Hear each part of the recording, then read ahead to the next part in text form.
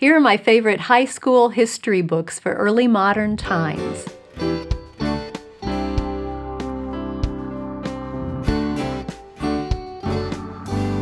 I'm Sonia Schaefer with Simply Charlotte Mason.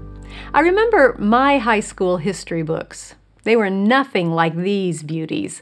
My history textbooks were full of summaries and facts. These are full of ideas and people and fascinating narratives that will make the events of the past come alive. Today I want to share with you my favorite history books for high school students covering the early modern time period. And we're going to be looking at books for both early American history and world history. I think it's important to study American history or the history of your particular country in the context of world history. Our students and we can learn a lot by keeping that larger perspective and making those important connections between people and events. I'm going to be talking about 10 different books. That's a lot to keep track of. So if you would like a reading plan all laid out for you that incorporates all of these books, plus all of the books that I've recommended for the family and grades 1 through 9 in my other reviews, then take a look at the Early Modern and Epistles lesson plan book. It also has narration reminders, Book of Centuries entries, and exam questions to help you. I'll leave a link in the show notes. Let's start with my favorite high school books for American history. And if you don't need American history for your homeschool, use the timestamp below to skip right to the world history titles. The first early American book that I recommend for high school is this beautiful overview written by William Bennett, America, the Last Best Hope. This is actually a series, and I do recommend all of the books in the series, but for early modern times, approximately 1550 to 1850, I like to use Volume 1. It covers from the discovery of America through World War I. So I use the first 7 chapters for early modern, and then I use the rest of it as we move into modern times, along with the others in the series. It's good in the high school years to include overview books that take a bird's eye perspective on a subject or a time period. With all of the great biographies and specific event narratives that your student has read throughout the younger grades, he should have an ample storehouse of those living ideas and people from the past. So in the high school years, he can draw on those relations with those events or people as they are mentioned in the overview. It's hard to find a good, concise American history overview that is interesting and current and written in a living narrative. America, the Last Best Hope meets all of those criteria. It's the best that I've found, and I've gotten good feedback from students who have read it. By the way, this is a great series to help your student make a transition to college-level work. As you saw, it's a thick book, so your student will gradually be reading longer and longer sections as he works his way through the chapters. That's great preparation for the amount of reading that will be required if he goes to college. But happily, this reading is in an interesting and living American history book. It's a great series. Another important genre to include in the high school years is original documents, primary sources. Charlotte Mason included poetry of the time period and literature of the time period at this level because she believed those types of writing gave a good understanding of the thoughts and experiences of the time. Well, the best resource I have found for primary sources is American Voices, edited by Ray Notgrass. This is a hefty collection of documents, speeches, essays, hymns, poems, and short stories from American history. And you can split it between early modern and modern times. I like to use selections from the first half of it while studying early modern, and selections from the rest during modern times.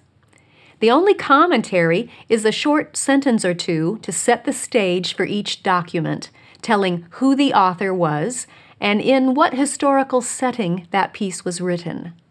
The emphasis is on the documents and the literature and the poetry. It's a great resource. So when your student is reading about the Revolutionary War, you can bring in alongside Patrick Henry's "Give me liberty or give me death" speech, and excerpts from Common Sense by Thomas Paine, and the Declaration of Independence. Your student can read the inaugural addresses of George Washington and Thomas Jefferson and Abraham Lincoln, letters from John Adams and Thomas Jefferson, Democracy in America by Alexis de Tocqueville, Civil Disobedience by Thoreau, and powerful excerpts from an article by Frederick Douglass that he titled "The Meaning of July 4th for the Negro." And those are just a sampling of the fascinating documents in this collection. There are lots more for both early modern and modern times.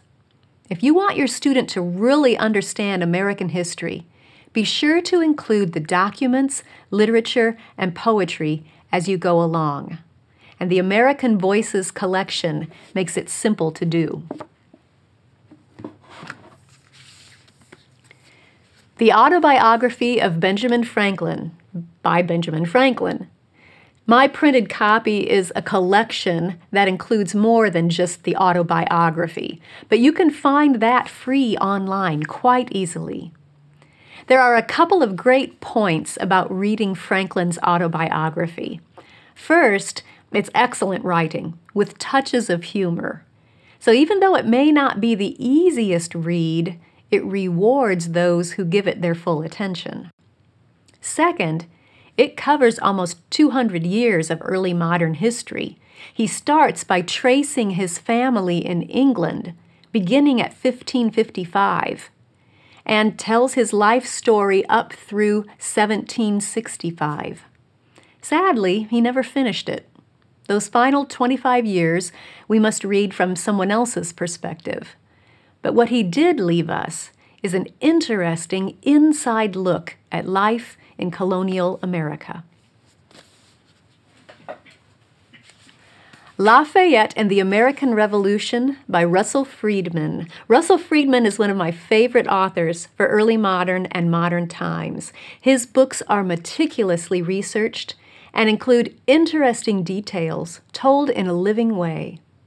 They also include lots of artwork and illustrations from the time period.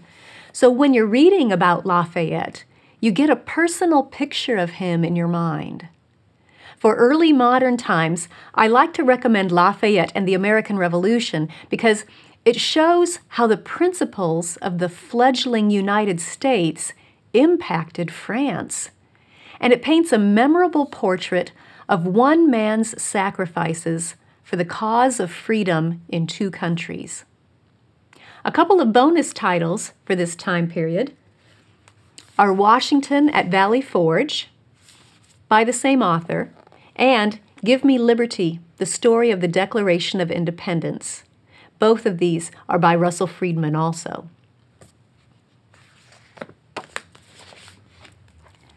Lewis and Clark, The Journey of the Corps of Discovery by Dayton Duncan and Ken Burns.